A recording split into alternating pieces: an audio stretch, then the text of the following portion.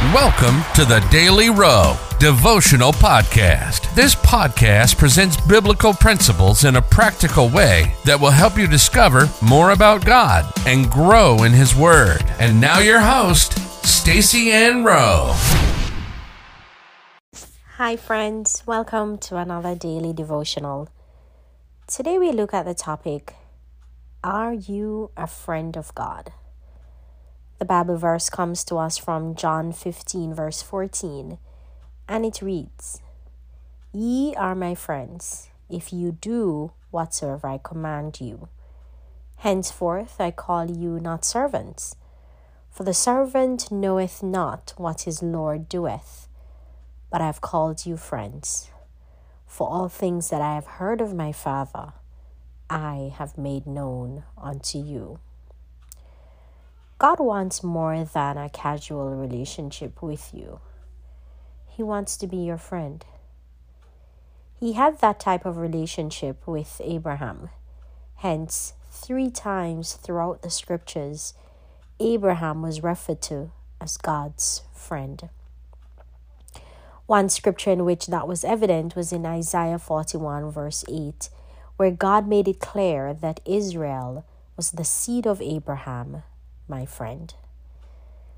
Although Moses was not officially called a friend of God as Abraham was, the scripture said in Exodus 33 verse 11, And the Lord spake unto Moses face to face, as a man speaketh unto his friend.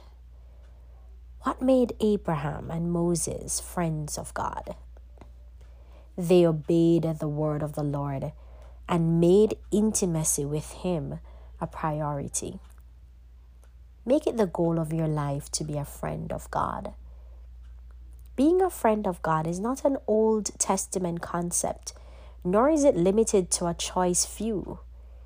Jesus wants all His disciples to be His friends.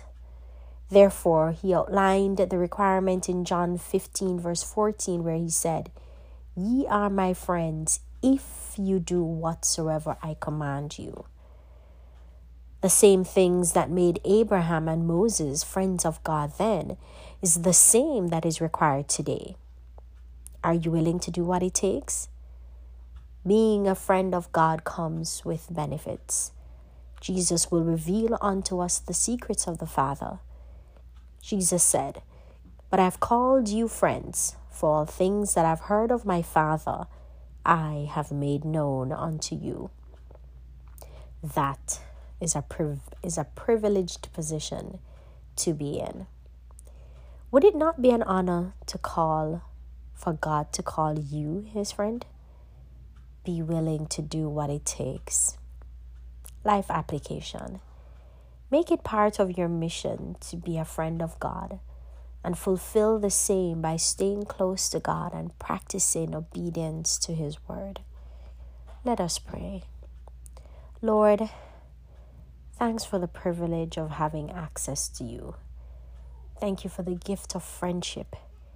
May I never take it for granted. In Jesus' name, amen.